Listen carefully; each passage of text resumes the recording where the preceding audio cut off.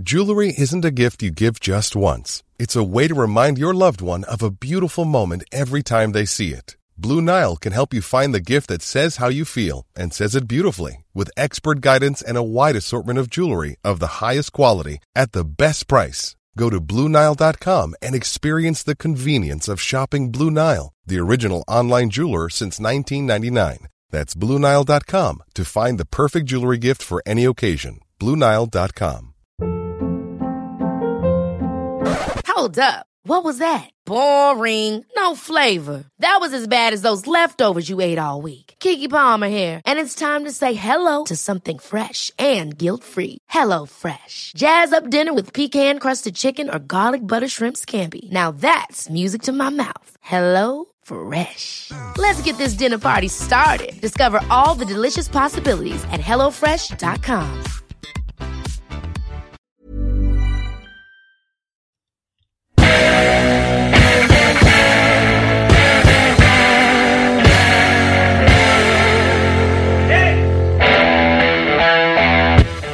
Welcome to Soccer Morning on World Soccer Talk.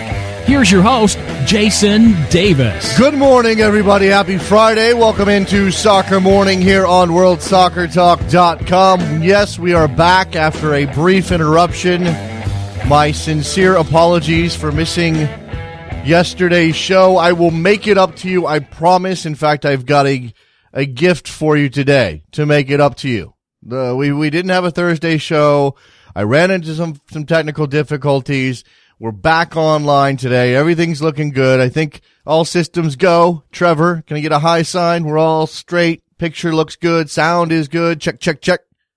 So here's the gift I'm giving to you. Arlo White from NBC Sports will join us in this show to talk about the English Premier League, which kicks off, I believe, that's right, tomorrow morning, our time. Tomorrow afternoon, their time. Tomorrow morning, our time. Arlo White, the fantastic voice of the Premier League in the United States, will join us. We'll go through what to expect in 2015, 2016. Usual suspects at the top, maybe. Some intrigue in the middle. Obviously talking about the teams that will face a relegation fight this season. It should be a fantastic discussion with Mr. White. I look forward to that. Let's do headlines before we get to him. First and foremost, in the United States of America, Giovanni Dos Santos made his LA Galaxy debut last night in a 5-1 CONCACAF Champions League win by LA over Central of Trinidad and Tobago. He did score in that game, as did Alan Gordon, Rafael Mendiola, who actually came out of that game injured, Gyasi Zardes, Ignacio Maganto. Plenty of scoring in that game for LA. A good game for Dos Santos to get his feet wet in.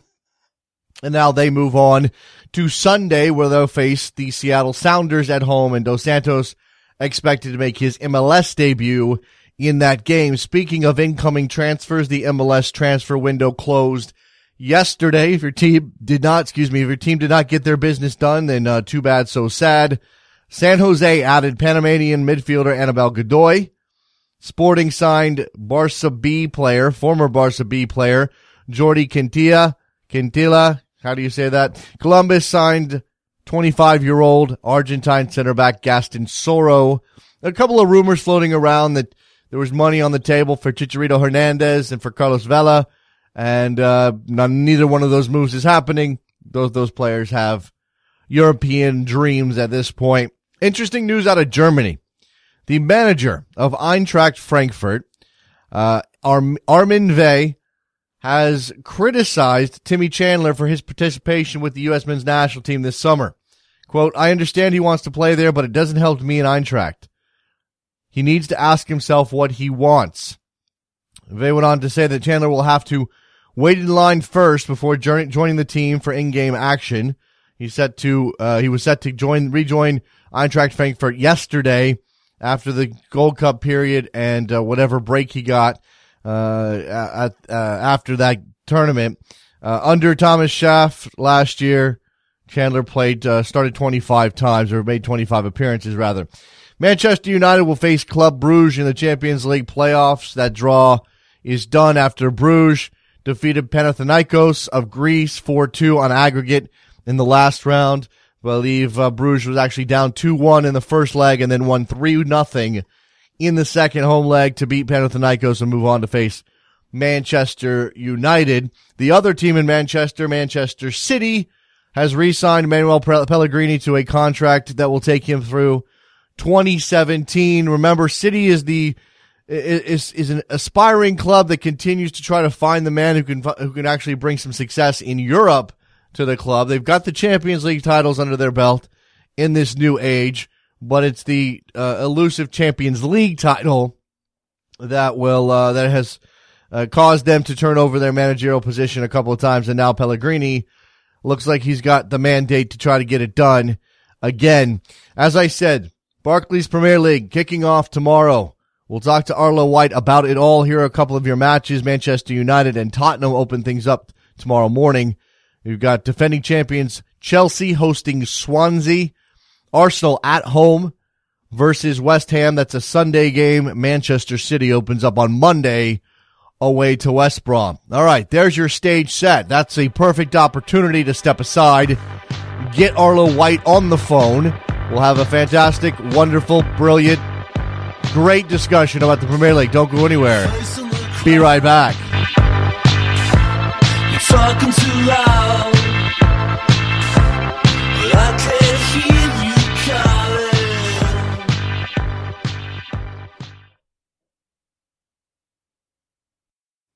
So far this season, the New York Red Bulls have owned New York City FC, winning both times the two teams have played. One at Red Bull Arena, one at Yankee Stadium.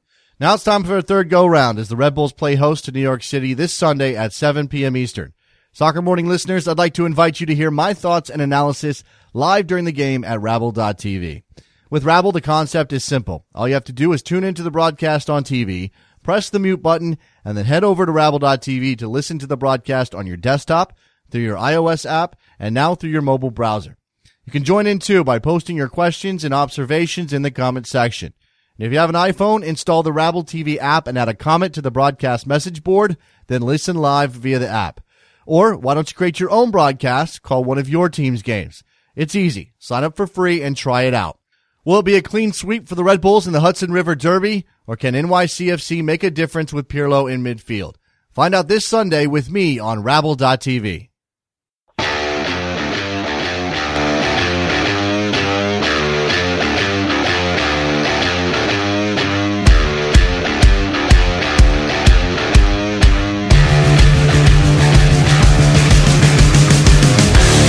Welcome back to Soccer Morning on World Soccer Talk with Jason Davis. Bit of music sounds appropriately bombastic enough for the start of the Premier League season. We get underway tomorrow, and the man who will be calling a couple of games this weekend for NBC, Chelsea and Swansea, and then Arsenal and West Ham on a Sunday. Mr. Arlo White joins us now on Soccer Morning. Arlo, how are you? Very well, Jason. How's yourself? I'm well. I'm ready. I'm ready, for us here, and, Yep. and I know you've gone through this routine plenty of times in the past. It's set our alarms and wake ourselves up to watch some Premier League football tomorrow. What are you most excited for? Oh, so much this year. This will be our third season with NBC Sports calling the Premier League, and we just can't wait to get this thing started, just like you. And I'm sure it's going to fill a void in the weekend mornings for many people stateside since the Premier League ended back in May. In our first season, we had just the mother of all title races, with Liverpool pushing Manchester City right to the wire. It was one for the ages.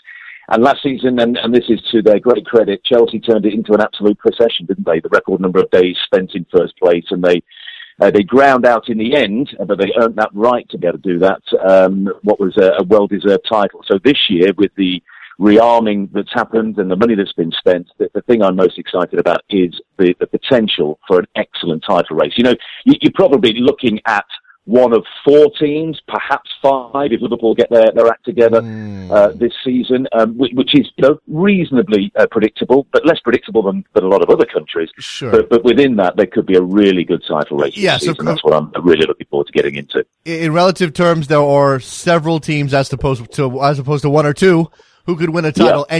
and yet you imagine Chelsea is the odds-on favorite again to repeat, and then some combination of the two Manchester teams and Arsenal. And why would it not be those top four teams? What kind of wrinkle could we get, Arlo, that may break up that top four?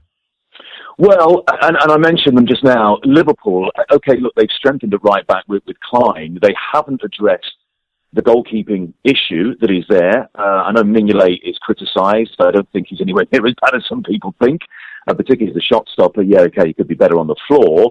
And the centre-backs are as they were, and there's a little bit of an issue at left-back as well, isn't there? So they haven't really strengthened the back line, which is an area of concern. But if you reel off the names now of the midfield and going forward, it's frightening the firepower that they have. Now, I'm not suggesting we're going to go back to the Suarez, Sturridge, Sterling productivity of 2 seasons ago. But when you say the likes of Benteke, Coutinho, Ings and Sturridge, who apparently is ahead of schedule in his comeback from a long-standing injury, they have an awful lot of power going forward and pace and skill. So if there was to be a team that will break into that top four, I think Liverpool would be the team to push them all the way. And it's on a knife's edge, though, for Liverpool. If they don't get it right, it could go very wrong. That's the kind of team they seem, and it seems like this is Brendan Rodgers' last stand. If he doesn't reach the level that they're accustomed to or they want to get back to this season, it may be done for him. I think he's focused his mind as well. I think it's focused the minds of the entire club, Jason, because the money that was to a degree squandered that they got for Luis Suarez. I think they got a bit clever last season, didn't they, with their recruitment? And they've gone through the trauma of the Raheem Sterling situation, done very well out of it financially. And I think whereas a lot of signings last season were folly, I think this season they've spent much better. And I would say, though, one player I think will make a huge impact this season, now that Steven Gerrard has moved on, who was signed out of the Suarez money, was Emre Can. I think he's going to really step up. He's got all the tools required to be a superstar in the Premier League. So look out for him this season. All right, let's go to London, because Arsenal is endlessly fascinating for me, Arlo, because they obviously have the talent to challenge for Premier League titles. They rarely do. In the end, they fall short. Now, there's talk again that this might be the year. I mean, they'll have to get past Chelsea, clearly. That's a stronger Manchester United squad. City is always going to be good, and Liverpool could stick their nose in it. But is this good enough? Is this team good enough? Is this Arsenal squad good enough? Do they have to add a striker? Do they have to find a way to get a Benzema in? It's a huge question, Jason, isn't it? I think it's the one on the lips of many a Premier League fan throughout the world, because the signs are very good for Arsenal, and they looked like they meant business in the Community Shield last weekend against Chelsea. I thought that was a very disciplined performance. They will be keen that it's not a false dawn, and when the real action starts, they don't get carried away with their own, reasonable success levels in pre-season. I think you're right. I think they need to add a striker. There will be a very different team when Giroud starts, and when it seems that Walcott will get the nod as either a backup striker or part of a platoon with Olivier Giroud. The centre-back issue hasn't gone away for them either, although Petr Cech will infinitely improve them defensively, with his goalkeeping ability, of course, but also his organisational skills. What a great leader he is. So he'll be a terrific man to have around the locker room, as well as a sturdy goalkeeper. One of the big questions for me, look, this team will score goals. They have bags of creativity and energy going forward in the attacking midfield positions.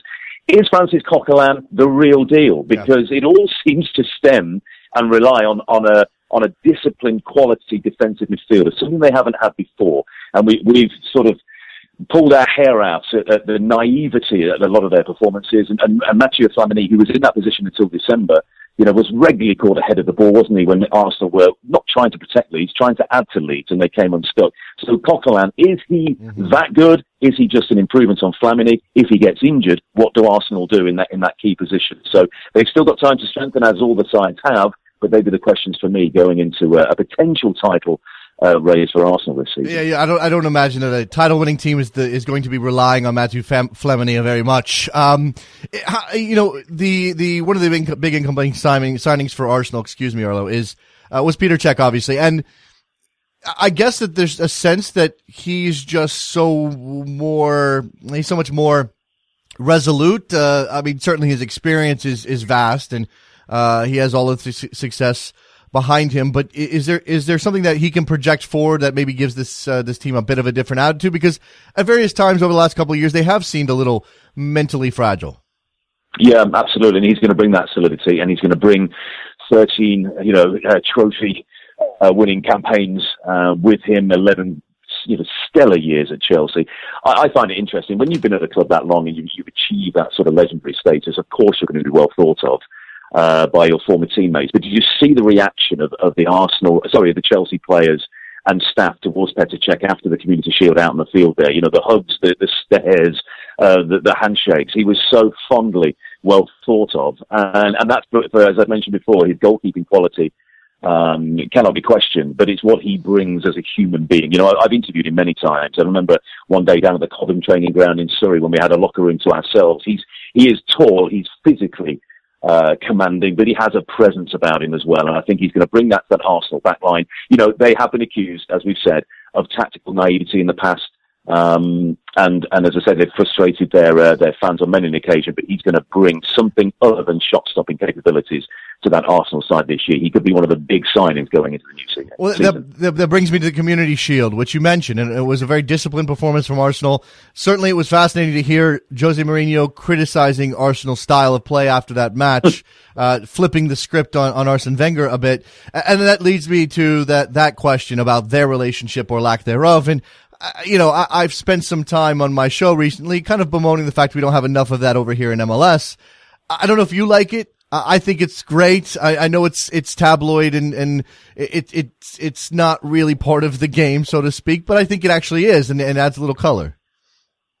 Yeah, and look for it to be cranked up, Jason. If Arsenal and Chelsea are involved in a tight title race, can you imagine them being sort of level on points or 1 or 2 points between them going into the final 10 games of the season, and Jose Mourinho will have all of those dark arts up his sleeve to really put the pressure psychologically on an Arsenal side that isn't used to necessarily being in that position, and it's been a long time since Arsene Wenger himself was in that position. We know that Mourinho rattles Wenger. I mean, again, talking about interviewing these guys, I've been in Arsene Wenger's company so many times, and he's erudite, he's confident, he's charming, he's intelligent, but he's certainly ruffled by Mourinho. I think he feels disrespected by him. He's not been able to get his own back on the field. And we have to look back to his 1000th game in charge when they were stuffed 6-0. I mean, it was just a humiliating day for Arsene Wenger. Then his reaction last season, going into the technical area and shoving Jose Mourinho, was just extraordinary. And I think Mourinho, is right when he perhaps feels that Wenger didn't get the punishment that he should have done for that situation. So it bubbles along. I completely understand why Wenger would perhaps ignore him and not want to shake his hand. I think he has been disrespected by Mourinho in the past. But also, let's not forget, encroaching on the technical area and pushing a fellow manager is not behaviour that you necessarily want to encourage in the Premier League. So they clearly don't like each other. There was a little thawing in relations a couple of seasons ago, wasn't there? I think they went on a coaching course together and had a bit of dinner together. So that boded well. But no, the gloves are off again, and it'll only get worse. But there's a tight title race between the two. Yeah, look, it is within their prerogative as adult men to not like each other. We're not required to do so.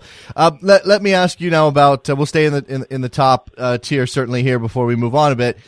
Manchester United, a bunch of new signings. Obviously, Louis van Gaal trying to consolidate his position, reform this team in his own image. We've seen some of the names, the Dutch contingent, Daley Blind last year. Obviously, Memphis Depay is an incredible player. Schweinsteiger. There's players I'm missing here. What do you expect out of United this year? Well, I think the fog of Sir Alex's departure is beginning to clear. Whether United can mount a true title challenge this season remains to be seen. Whether they finish their spending in the transfer window remains to be seen. And it may be the business that they do in the final 2 weeks after the season has started that might define their season, because, we're talking about balanced squads and where teams need to strengthen. It's quite clear Manchester United need another striker, don't they? I mean, letting Van Persie go, that was a decision that was made, and Louis van Gaal, I'm sure, will stick to that. But Wayne Rooney gets injured in October if they haven't signed anybody, and you're looking at a James Wilson or players playing out of position. That's been the big surprise for me, that they haven't strengthened there yet, not to say that they won't. But, this is a strong side, particularly in the centre of the park. And I think Memphis Depay is a wild card, and I think he could have a big season for them. It looks like David De Gea won't be in goal against Spurs in the big opener tomorrow, so that's very interesting. That would be a prelude to a move to Real Madrid. So while Arsenal have strengthened massively in the goalkeeping department, it appears that United are about to lose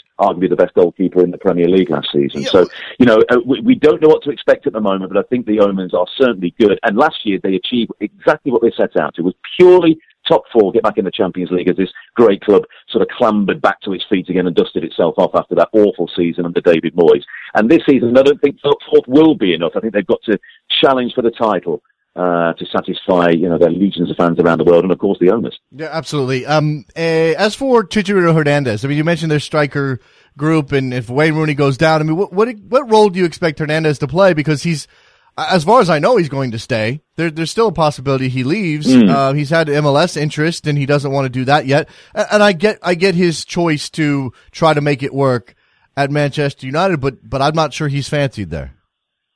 I agree with you, you almost don't regard him anymore as a Manchester United player. I know. He's been almost cast out, hasn't he? He went to Real Madrid, it didn't work out for him there. Louis van Gaal may have to get somebody in before he lets him go, because he may be relying on him at some point this season. And I've seen reports today that there's a huge money offer on the table from Major League Soccer. That would be exciting for the league. But does the player want to do that at this stage of his career? I suspect they're after somebody else so that they can let Hernandez go, and if they don't get someone, maybe he's got a role to play. We'll have to wait and see. Let's look at the rest of the table. I mean, those are the four teams we imagine will scrap it out for a title in Champions League places. Certainly, Liverpool will be there. I imagine. Are we going to deal with? Are we going to have another year, Arlo, where Spurs are? They dance around fourth and fifth, and then end up in fifth and sixth, seventh, somewhere in that area. Yeah, it's possible, isn't it? I mean, this off-season has been interesting for Spurs, because they did a lot of business defensively early and not a great deal since, which is quite settled for Spurs, isn't it? And Pochettino has the second crack at it, trying to get into that top four. We'll have to wait and see with them. I mean, actually, they have achieved quite a lot in the last few years. I know people sort of tear their hair out at Spurs and their attempts to get into the top four, but they've been as consistent in the last couple of seasons as they have been for many, many years. But in terms of attacking firepower, again, if Harry Kane goes down, if Soldado is sold and Adebayor goes out, they are short up top, aren't they? As a lot of the sides are. But they have added defensive rigidity, I think, with the signings, including Alderweireld, Trippier. We'll see if DeAndre Yedlin gets a look in. It looks like he's down to number 3 in the depth chart, unless he moves forward and becomes an outright right midfielder, because I think his development this season is going to be key for him and the US national team. But, Spurs, I wouldn't expect them to break into the top 4 at all, but they might surprise a few. Yeah. There's a bunch of teams in that second tier, clearly, Arlo. I mean, Southampton and Spurs, and wherever Liverpool finishes up. There's Everton, clearly one of those teams that we imagine is going to be top half or middle of the pack, but probably not threatening for anything, any major honors. So where's the drama in that portion of the table this season, and who are you looking to maybe have a surprise year? Well, I think you're absolutely right with Everton. I expect much better from them than they managed last year. And I might be flogging a dead horse here, but I keep going on about the Europa League and these Thursday nights. Now, whether the studies have been done that prove that there is, in fact, no difference in terms of conditions to playing Thursday night and Sunday as it is to playing Wednesday night and Saturday. But psychologically, it does seem to have an effect. And the teams that generally finish in the positions to qualify for the Europa League are those that don't have massively deep squads that can cope with the rigours of the travel and the added pressure of the amount of games. If you look at West Ham, they played a game in June, didn't they? To qualify for this thing. They were knocked out last night. You know what? They might secretly not be too disappointed with that. I know a lot of fans love to see European football, but for their final season at Upton Park before they go to the Olympic Stadium, I don't think it's done them any harm at all not to be in the Europa League. And it's something that Southampton are going to have to cope with. And there will be a drop-off. I'm sure there will be a drop-off. And another team that experienced this a couple of seasons ago, who don't have that millstone around their neck this season, are Swansea City. And I expect a lot of them this season. I was chatting to Gary Monk at the Premier League launch the other day. Such a bright, focused guy. Only 36, but a new 3-year contract under his belt. He's doing a fine job there. And if you look at the signings, they signed AU, Tabanu at left back, looks to be putting some pressure on Taylor. Ada, the striker. They look strong, and I wouldn't be surprised if they're really pushing for 8th, perhaps 7th. 8th was their best ever finish last season. I just think if you look at their key strength, their core strength, it's attacking midfield. Shelvey, Cork is the holder, Ki-Sung Young, Sigurdsson, Routledge, Dyer, Montero. There's some quality players there. Can't all play on every given Saturday. That's the choice that Gary Monkey's going to have to make. But I think Swansea City are going to have a really good season this year. Let's before I have to let you go, Arlo, let's go down to the bottom of the table and talk about the relegation battle this year. And is there any concern for your Foxes? As there always is. Yeah, absolutely. Course, I think a lot of Leicester fans would fear that the momentum that was built in that astonishing escape last year when they won 7 out of the last 9 games, there was that ill-fated postseason tour to Thailand, where 3 younger players were involved in controversy there. They've been let go, of course, by the club. And then Nigel Pearson was let go. Were those two things linked? Most likely they were. Pearson so highly rated and respected by Leicester fans. And it was the double whammy, and that arrived a couple of weeks ago with the announcement that Esteban Cambiasso had turned down the offer of a 1-year contract. So 2 of the leading lights of that great escape last season have departed the club. And then I think generally speaking, fans are underwhelmed by Claudio Ranieri's appointment as manager. A couple of players have come in this week. But Leicester fans have to be optimistic, and they have to give the manager a chance, and they certainly will. And one of the things that I'll take away from that great escape was the passion and the atmosphere at the KP Stadium towards the end of the season, amongst the best in the entire league, I thought, last year. And they're going to need that sort of support at home this year if they're not going to be embroiled in a relegation battle. It is Leicester's natural position as a club to be sort of lower reaches of the Premier League, and the fans will love the fact that they're there anyway. But I actually genuinely believe there will be 3 teams worse than them, but I think it's going to be touch and go. Well, obviously, we always look at the teams who are coming up and wonder if they'll be able to hang on for at least another season. Watford, Bournemouth, and Norwich are the teams coming up, I believe. Bournemouth is an interesting story, getting a lot of attention. I imagine you'll be interested to call some of their matches this year. What exactly are we expecting to see? And for Americans who maybe aren't familiar with Bournemouth, what kind of club are we looking at here? We're looking at a smallish club. It's a very affluent, nice area of the country on the south coast. They have a tiny stadium by Premier League standards. The Vitality Stadium holds only about 11,000, I think, so only 1,000 travelling fans will be permitted in on a week-by-week basis. They're a well-run football club. This is a club that almost went out of business in the 4th division a few years ago. And like a phoenix, they've risen from the flames and they've gone up the divisions. And it's all under the tutelage of a young, bright coach, much like the Gary Monk style. We're seeing a lot of these studious, bright young managers come through that are homegrown.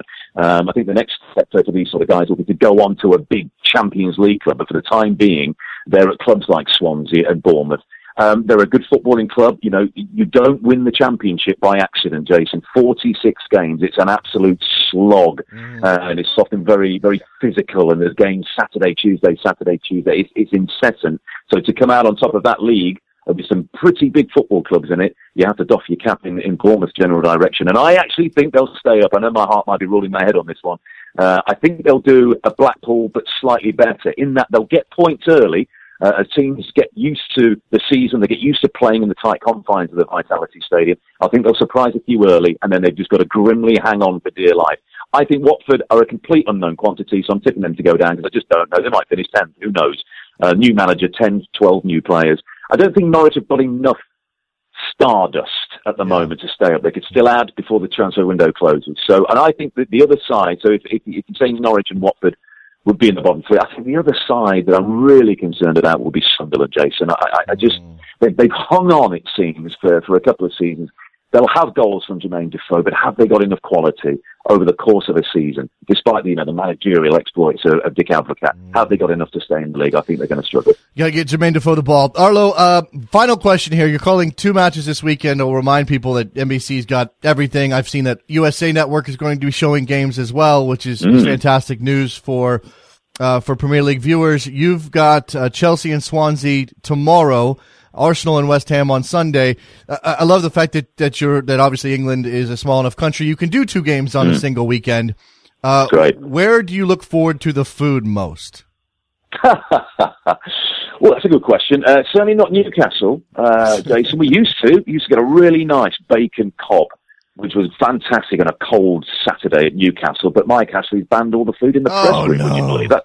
I mean, could he annoy the media and the journalists anymore? So but we're self-sufficient as an NBC group. We buy our own food, just let me stress. But if you were to pick out a meal that you had at any ground, I think the Emirates and Arsenal is very difficult to beat. They always put on a lovely spread for the media. Arlo White, the voice of the Premier League on NBC. I know you're going to be watching tomorrow, every one of you out there. Arlo, we appreciate the time. Best for the new season. We'll be watching. Thank you, Jason, and thanks everyone. I know everyone's excited, so hopefully you all enjoy the season and the coverage on NBC. Yeah, absolutely. Let's take a break. When we come back, we'll open up the phone lines. Maybe we can get your predictions out there for what you expect out of this Premier League season. Who's going to stay up? Who's going to win the title, etc., and so forth. Soccer Morning, WorldSoccerTalk.com.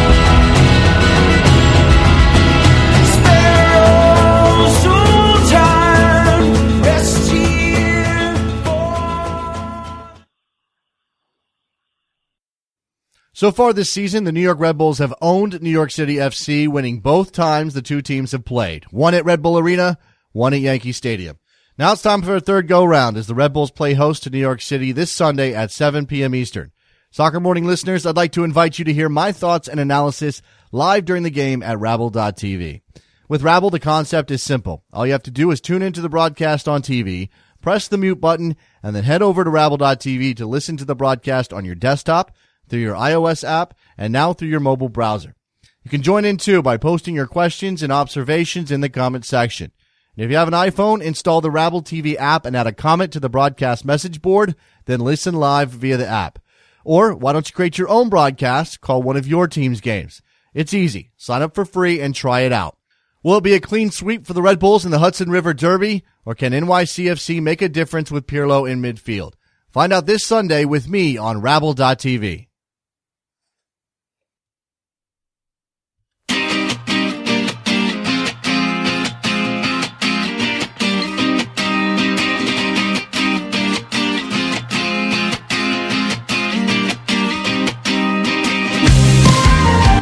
Welcome back to Soccer Morning on World Soccer Talk with Jason Davis. So that was fun. Arlo White on the show. It's been a while since I've had a chat with Arlo White. I very much enjoy that man. He is fantastic. He's a very nice person. He obviously knows his soccer very, very well, and he's calling 2 games on the weekend for the Premier League. And all right, so here's my attitude about the Premier League, and I actually just wrote about this for U.S. soccer players. I am a fan of the Premier League, meaning I will watch the Premier League. If I get up early enough tomorrow, I will turn on that opening game, which is what? See how this is the problem though. I forget what the schedule is. Who does Manchester United open with tomorrow?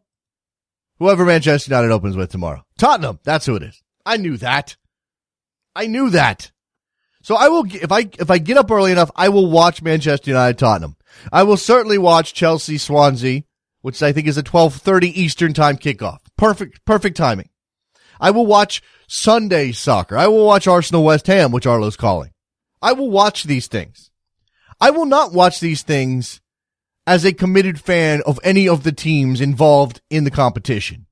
That's not my thing when it comes to the Premier League. I don't have I know some people like shed a tear for me as if I'm missing out somehow. Like, oh, you poor guy.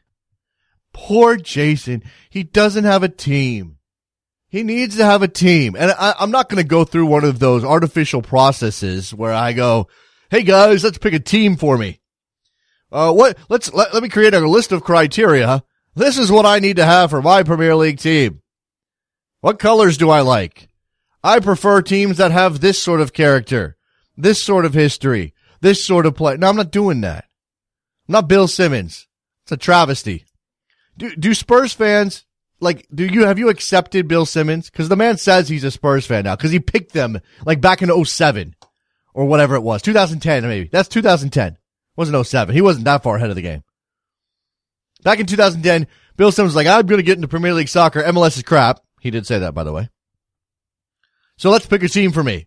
Well, this team, I don't want to be a fan of Manchester United. They're like the Yankees. And I don't want to be a fan of Chelsea. They're like, the Dodgers. So he just was doing that thing that Americans do, which I hate, by the way, where we've got to compare a team to an American equivalent. Try to create an American equivalent. Line these things up so we can like as if our brains can't handle the actual history of Manchester United or who they are in the modern soccer context. Bah. 646-832-3909. And I should be happy because I do very much, I don't know who this is. I went to you before you got screened. It's just going to happen. It's a Friday. 404. Who's this? Hey, Jason, this is Daniel. All right, Daniel, there you are. You are screened. Not having an EPL club. Do you not have one either? No, because I don't. For me, choosing a club is based on how I feel towards them. I have no. I mean, I'll watch any Premier League game, right, soccer, but I'm not gonna fall in love with a team. You know? Wait, hold on. You say you'll watch any Premier League game. There's a line. I'm probably not watching. I don't know. I'm probably not watching Sunderland Norwich or. I mean, there's a line. Watford Sunderland. You know go ahead. I'll watch Watford Sunderland because Watford were just promoted. I want to see what they bring to the table. All right. You know? All right. Fair enough. But I'm with you 100%. And this is what I tell people. And maybe this sounds a little elitist. Maybe this sounds a little prima donna-ish, I guess, to say something like, I don't want to pick a team. I want a team to pick me. I want a team, and look, really that's just an organic process where eventually I do pick a team, but it's because I find myself attracted to some club based on whatever, either they've got a player I really like or there's something about the way that they play or like I mean, that kind of stuff will present itself, but I don't want to go through a process. I don't want to do a formula. I don't want to like add up numbers and then at the end have it spit out my Premier League team. Exactly, you know, it's. I mean, to each their own, and I don't know who the hell's giving you crap about not having an EPL club. It really shouldn't matter. And I've changed my stripes a bit over the past couple of years. I used to be one of those people. And here, look, Mike on Twitter. Unless you are from the place or have some sort of family connection, you're only fooling yourself. I'm actually not of that opinion anymore. I used to be a little bit harder on people who just they picked their team in England and all of a sudden, oh yeah, you're a hardcore Liverpool fan. Sure you are. Yeah. You've been a Liverpool fan for how long? For 12 minutes? Oh, okay. And your connection to Liverpool is what? Oh, you liked Steven Gerrard's haircut in 1999? Okay, good for you. I mean, you know, enough of that, but people come to their clubs for a variety of reasons, and I'm not going to stand here and judge them and throw stones. I think whatever it is, as long as you're not club hopping, as long as you're not trading one club for another because, they didn't win or something, then, you know, who cares? Who cares how you pick your club? I just can't do it. When I was younger and I would watch Cavani, like I said before, you know, I like Uruguay and I like Cavani, and I liked him when he was at Parma, and then I followed him through when he was at Napoli. And now, since he's at PSG, I follow League One a little bit more than I would have if he wasn't there, you know? Yeah. Even with Zlatan and those big name signings, just because I have a lot of love for Cavani, you know? Yeah, but there's a difference between liking one player and liking a club. I mean, if you had adopted Napoli, are you a Napoli fan? Like, would you call yourself a Napoli fan? No. This was years ago. This was how many years ago? Okay, this was before I really got into soccer, you know. And then, all right, but when he moved to PSG, I just, you know, I love PSG, but then again, I followed League One, but I'm not a PSG fan 100% of the way, you know. Yeah, you know, I did this the other day on Sirius XM, but I'll do it here too. If you guys want to call in, 646-832-3909. If you have a Premier League club or an English club, it doesn't have to be Premier League because clearly some good teams have gone down recently. Hold on, Daniel. If you have a team and you want to call me up and explain to me why that's your team, I'm happy to hear those stories. I mean, again, I'm not going to be critical of, that's not a good enough reason to support X, Y, or Z club. I mean, people come to these things the way they come to these things. You can't really help it. And I think it's also important for those of us who are MLS fans, and I know you are, Daniel, to sort of recognize the pull that England has on American soccer fans. And rather than fight against it or rail against it or get indignant about, you picked Manchester United, blah, blah, you know, instead of that stuff, just recognize that we need to this thing to live side by side with MLS. And MLS has to get better, and they have to do a better job of attracting fans. And you know what? If you want to sell your club in MLS to somebody who's a Manchester United or Chelsea or Arsenal fan, that's good. I mean, that's the way, give them something local to grab onto. I think it can be added to a lot of these people who are, I'm not going to call them snobs. They're just, they were attracted to the vibrancy and the money and the quality and the history of the Premier League. And now you got to sell them on something slightly different. When it comes to English football or soccer or what have you, I actually do have a team that I like. I followed them a little bit, and I don't know if you've heard of them. It's Shrewsbury Town. They were just promoted from League 2 to League 1, and they have their opening game against Millwall tomorrow at 10. If there's a way I could watch it, I'll find it. But the simple fact that they're like a lower level club, and being able to get the promotion from League 2 to League 1, and hopefully one day we'll see them in the Premier League. Mm-hmm. That's why I follow a small club like that. That's cool. I could dig that. Shrewsbury Town, Shrewsbury. How do you say that? They play Millwall. Everybody's gonna be rooting for Shrewsbury against Millwall. Come on, Daniel. Exactly. I appreciate the call, man. So you're gonna watch, but you're like me. We may not be rooting for anybody. Appreciate it, man. Have a good weekend, Daniel. Yep. All right, there you go. No problem. I know you're excited for Giovanni on Sunday. There's Daniel in Atlanta. He's a big LA Galaxy guy. All right, 646-832-3909. Tell me what you're excited about for this weekend. I mean, there is something else here. I mean, it's Christmas for those of you. It's Christmas Eve for those of you who like the Premier League and have a club you pull for in the Premier League. For me, it's that a little bit. I mean, I'm excited for the Premier League. I do like, I mean, of course, how can you not be attracted to the Premier League? And here's the truth.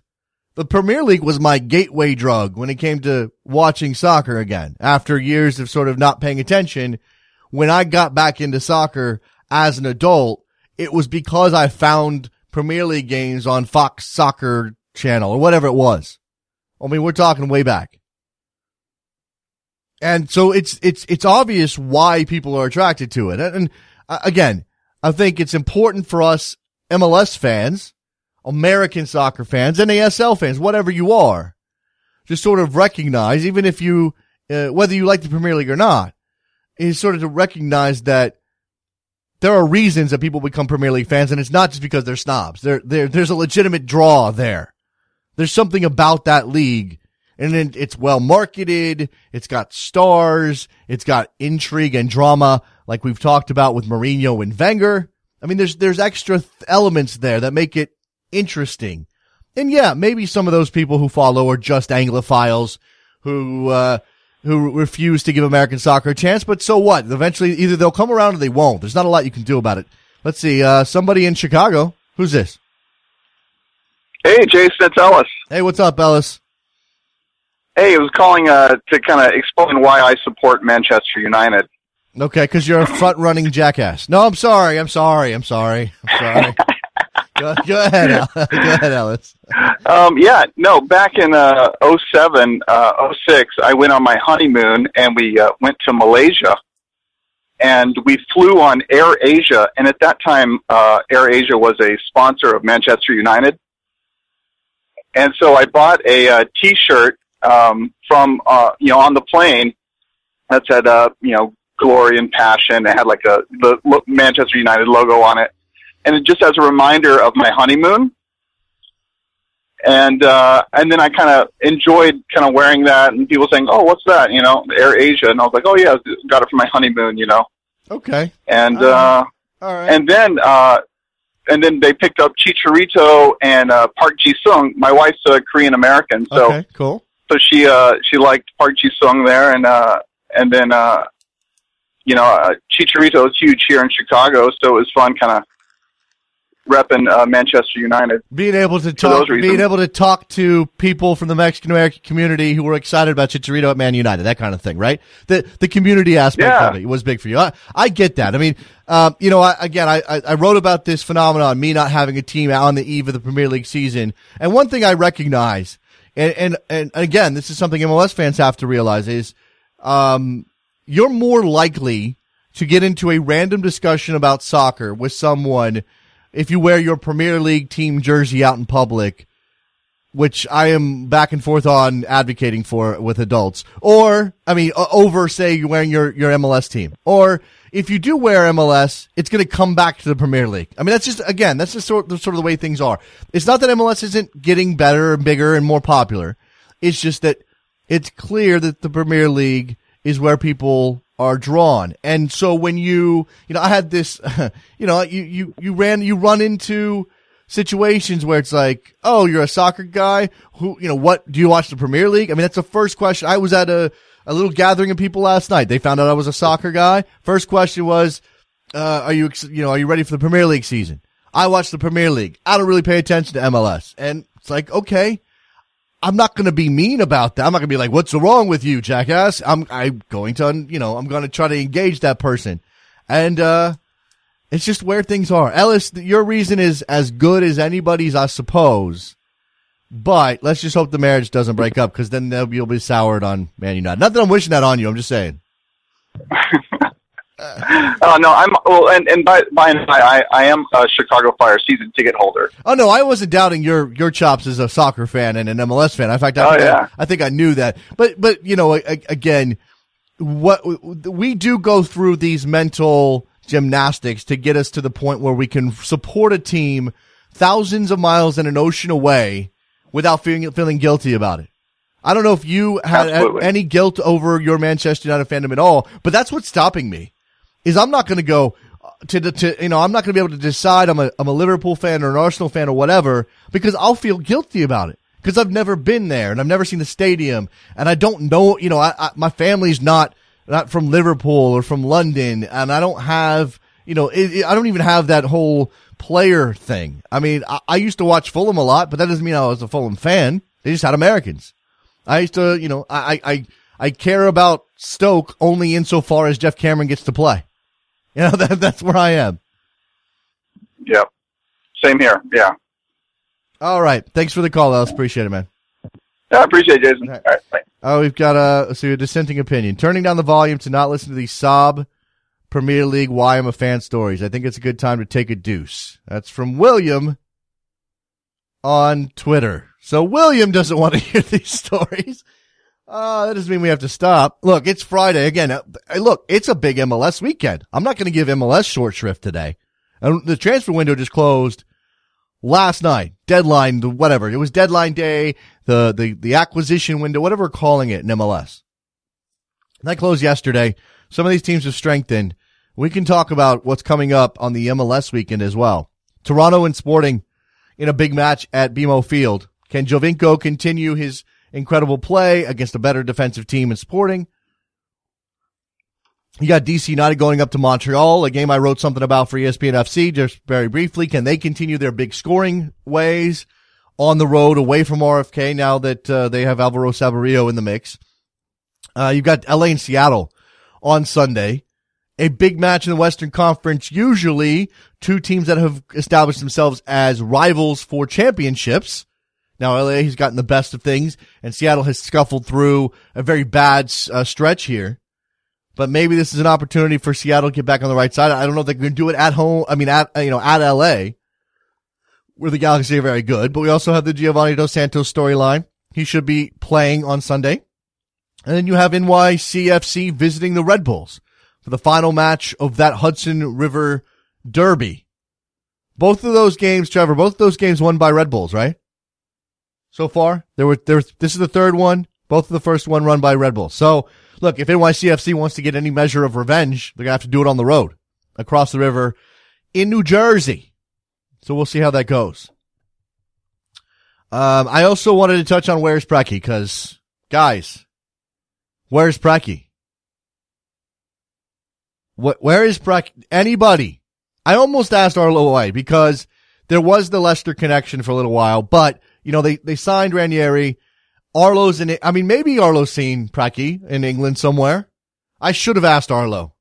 If anybody's going to know if Preki is in England, it's going to be Arlo White. Probably. 646-832-3909. On a Friday, get your calls in. Tell me what you're most excited about this weekend. Tell me about your Premier League team. I'm happy to hear these stories, even if William doesn't want to. And look, here's a good point. Lingabao. on Twitter, I don't have to defend why I love Hong Kong action movies. Why do I need to defend loving an English soccer team? Well, first of all, if you feel the need to defend it, that probably says more about you than the people around you. And I'm not asking anyone to call in and defend their team. I'm just asking for your story. It's not a defense. Ellis said he bought something with a Manchester United logo on it when he took his honeymoon. That's it. That's the story. That's not a defense. I mean, if it was a defense and you had people who are of the more stringent fandom school of thought, the type of people who go, you're not allowed to be a fan of that team unless you're from there. Or you're not allowed to be a fan of that team unless your grandfather had season tickets. That, by the way, is how I came to be a fan of my NFL team, because my parents are from a city I've never lived in, and my grandfather was a season ticket holder the day the team started. That's my defense if I need to make one of my NFL team. We all have these things. My baseball team, which is barely my baseball team anymore. Look, I'm still a fan. I just don't follow day to day, and they suck right now, much to Trevor's pleasure. I came to that because I lived in the city where they play for a while. It's so delicious, Trevor says. Yeah. By the way, when this show breaks up, it's going to happen over baseball. It's not going to happen over soccer. 646-832-3909. Don't be lazy on a Friday, guys. Come on, pick up the pace. I didn't give you a show yesterday. That was my fault. I'm sorry. We're back on the air. We're all systems go here. We talked to Arlo White to preview the Premier League season, which was a great chat. Now it's your opportunity to jump in. 646-832-3909. If you don't call, then we have to shut the show down, because this is your section. This is your time.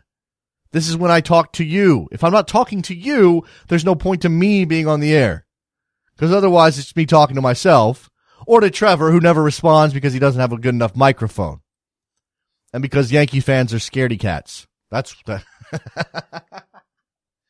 I'm kidding, of course.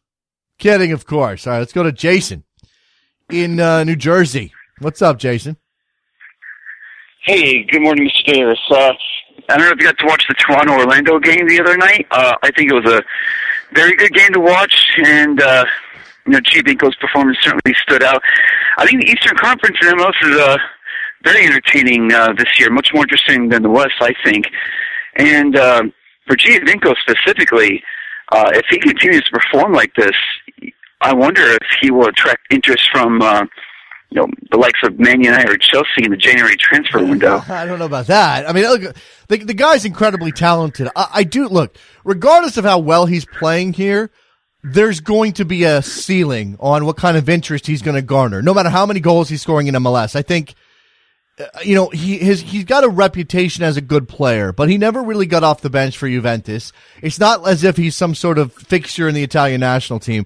So if there is interest, it's going to come from, there's plenty of money in England. It may come from a mid-table team. I could see a top half Italian team not named Juventus, Roma, or I don't know, AC Milan coming after him. I mean, any of those teams could come after him if they thought they could pry him away. It's just a matter of whether TFC is even willing, or whether they have any interest at all. If he leads them to a playoff place this year, Jason, he's the MVP. He's the most important player in MLS, and I don't think you can sell him for $10 million. Well, I agree, no doubt. I certainly hope Toronto makes the playoffs. They're a very interesting team to watch, and I look forward to them to do very well. Like I said, East in general, I think, is very interesting this year. I hope Orlando also makes the playoffs. Yeah, I'm intrigued by Orlando. I'm interested to see if DC United has completely changed what they do, or if this is just a blip in terms of all this goal scoring and giving up goals. They've scored 9 over the last 2 games, but they've also given up 6, and they don't want to do that. I'm not sure DC can keep up this pace. I see them falling at some point. They don't shore up their defense. Absolutely. They need to work on that. And that was their strength for so much of the season. They were grinding things out. 1-0, 2-0, 2-1. Now they're scoring a bunch of goals, but they're shipping goals, and you can't imagine that it's going to hold up in the playoffs. It's almost the opposite of what happened last year. They didn't have enough goal scoring last year to get through and beat the Red Bulls. Now this year, you're like, oh, well, they don't have enough defense. All of a sudden, again, after grinding things out for so long. Jason, I appreciate the call. No problem. All right, there goes Jason. Let's talk to my man Washington up in NYC. I want to talk about his team. Hey. What's going on, Washington? Hey, how's it going, Jason? Yeah, man, I'm going to Harrison this weekend. Ooh. We're going to have a good time. Belly of the You're beast. right. Belly of the beast, right? You're making. That's right. You're going to Jersey. Now, if my understanding is correct, when people from New York who live in New York go to Jersey, this is a big deal, right? This is like. It is a big This deal. is like It's the crossing only time ever I've ever gone to New Jersey. The only time ever. Oh, my God. All right, go ahead. I think I've driven through it a couple of times, maybe. No, well, you were right when you said, the Red Bull won the first two meetings, right? The one at Red Bull Arena and then the one at Yankee Stadium. But that was, we didn't have all our guns firing at that time. Sure. This is the first time I think we're going to meet. Well, not that I know that we're going to meet them when we have Villa, Prelo, and Lampard. Yeah, but Washington. I'm just wondering. Go ahead. The question is whether or not all those guns are firing in the same direction. Yeah, and that's the reason I was calling in to talk to you. Do you think, first of all, if all three of them are going to be on the field at the same time this weekend, and if they are, how they're going to play with each other? Man, I hope they are, because, I mean, what's the point of signing them all and bringing them all in and finally getting Lampard healthy if you're not going to play them all together? Now, again, exactly. We saw, lots was made of what happened last week against Montreal and sort of how Pirlo was spun like a top and not able to cover the ground you need out of the ground that you need covered from a defensive midfielder in this league. So now, I imagine Jason Christ just in the laboratory, like, okay, I gotta mix this and this. If I move, I don't even know what pieces they have now. My brain's cramping up on me. Who would you even play with him? How would you even deploy this? You play a double pivot type of situation, maybe like an empty bucket, but then you don't have anybody in that, in the hole, and you probably need somebody in the hole to provide the ball to Villa. Maybe Poku plays there. I don't know. It's a big question. No, and I'm with you. That's exactly the questions that I'm having. Is like, how do we organize this? Who do we put? Do we put all three? Do we start all three? Are all of them 90-minute players at this point in their lives? I'm wondering all that. I do think if it's organized correctly, we have a shot at winning. Now, a lot of people forget because they're like, oh yeah, NYCFC sucks. They forget that we are an expansion team. As big as we are an expansion team, and there's a learning curve. So. I'm NYCFC for life, no matter what. I know you are. I want people to remember that. Yeah, I mean, look, and you guys are, you're 3 points back of Orlando. You're 4 points back of Montreal. Yeah, you've played 2 more games in Montreal, but, it's not a disaster right now. I mean, there's 2 teams below you in the standings, so at least you're not as bad as Philly or Chicago. You know what, and the thing about Pirlo, what's fascinating, what's going to play out here, you know what LA's done with Gerrard, where they've, look, obviously, earlier in his career, Gerrard was a box-to-box guy. He was going to cover tons of ground from 18 to 18. He was going to take some shots. He could score from long range. He could pop up in the box every now and then on a light run. That's never been Pirlo's game, right? Pirlo's the deep-lying playmaker. That classically a deep-lying playmaker. He's the guy he's the guy on the basketball court who can't hit the 15-footer, but strokes it from 3 all day, right? So how do you get him appropriately distanced from his teammates so he can drop in those 40-yard balls right on their foot? I mean, I think the dream is obviously Andrea Pirlo just hitting those passes to Villa over the top. Villa with his incredible first touch, dropping them down, cutting inside, boom, goal. And that's exactly, because I saw him. I was at Yankee Stadium when they played Orlando, and I saw that 5-3 victory. That's exactly the combo that they used once he came in for his debut. So I agree with you. I think that's the way to go. Yeah. Washington, we'll see what happens. Take care, my man. It would be more interesting. Thanks a lot for the rivalry if NYCFC won this weekend. I mean, the Red Bulls are clearly a much better team than NYCFC right now, but. And they're going to work in their own debutante probably this weekend, right? Verone's going to play probably. Where does he play? How does he fit in? Who, Trevor, I know you're not a Red Bulls fan, but you know the Red Bulls a bit. Who loses out in the Red Bulls lineup because now they've got Verone in? There's Felipe, maybe. There's a lot of questions to be asked. That's what the summer of MLS and that's what transfer windows in general do. They reform teams, and now we're going to see something different. I mean, we're going to see something different out of NYCFC because they've got all three of their big names in, and they've added some other pieces. We've got some other things.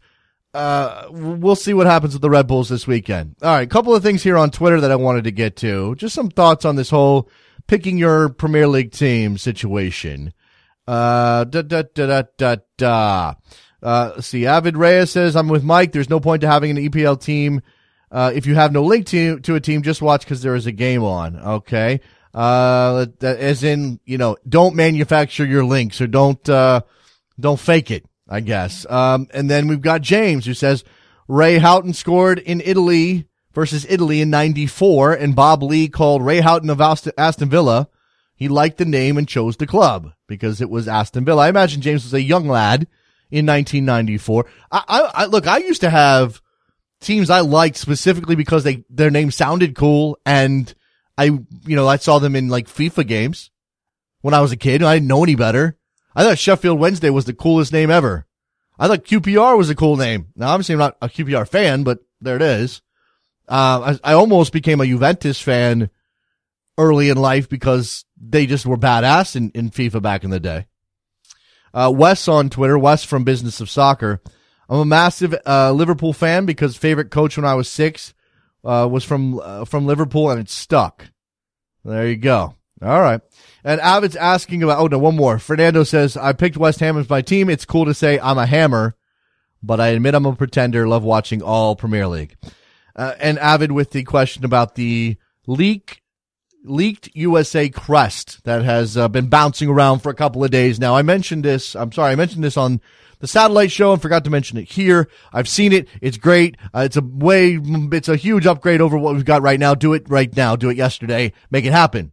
If this is what's going to come out in 2016, that's fantastic. Please confirm it so I don't have to wonder if this is just a hoax out there. I know the website that it came through is usually reliable. I think they may have had the bomb pop kits first, but I want to be sure. It's a huge upgrade. There's no soccer ball in it. No mention of soccer. I guess we don't need that anymore. I mean, I'm okay without having that, but then again, you do wonder. There's nothing necessarily wrong with having a ball in there somewhere. I'm a little against the Telstar standard black and white panel ball. And I don't like the motion lines. Pew, pew, pew. But other than that, it's okay to have a ball. Barcelona's got a ball in their badge. Why can't we have a ball? All right. Seems like a good place to close it down. Friday edition of Soccer Morning. Fantastic talking to Arlo White from NBC Sports. I know you'll all be watching Premier League this weekend. We've got shirts, t-shirts over at backheel.com/store and mugs. They come in beautiful. Is there other colors? Just the white. Just the white with the yellow logo. I'm sorry. It's Avid and not Ovid. All right. Avid on Twitter. Thank you, Avid. Thank you to everybody that called in. We'll talk to you guys on Monday. Later.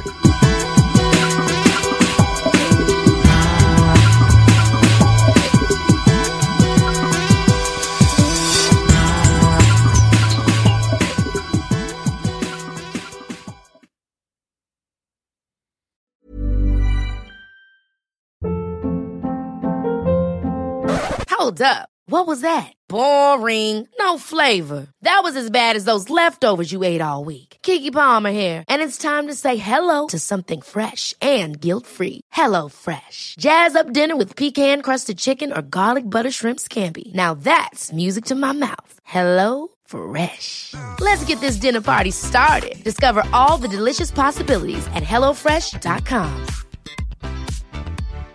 When you make decisions for your company, you look for the no-brainers. And if you have a lot of mailing to do, Stamps.com is the ultimate no-brainer. It streamlines your processes to make your business more efficient, which makes you less busy. Mail checks, invoices, legal documents, and everything you need to keep your business running with Stamps.com. Seamlessly connect with every major marketplace and shopping cart. Schedule package pickups and see your cheapest and fastest shipping options from different carriers, with rates up to 89% off USPS and UPS rates. And with the Stamps.com mobile app, you can take care of mailing and shipping wherever you are. Make the same no-brainer decision as over 1 million other businesses with Stamps.com. Sign up with code PROGRAM for a 4-week trial, plus free postage and a free digital scale. No long-term commitments or contracts. That's Stamps.com. Code PROGRAM.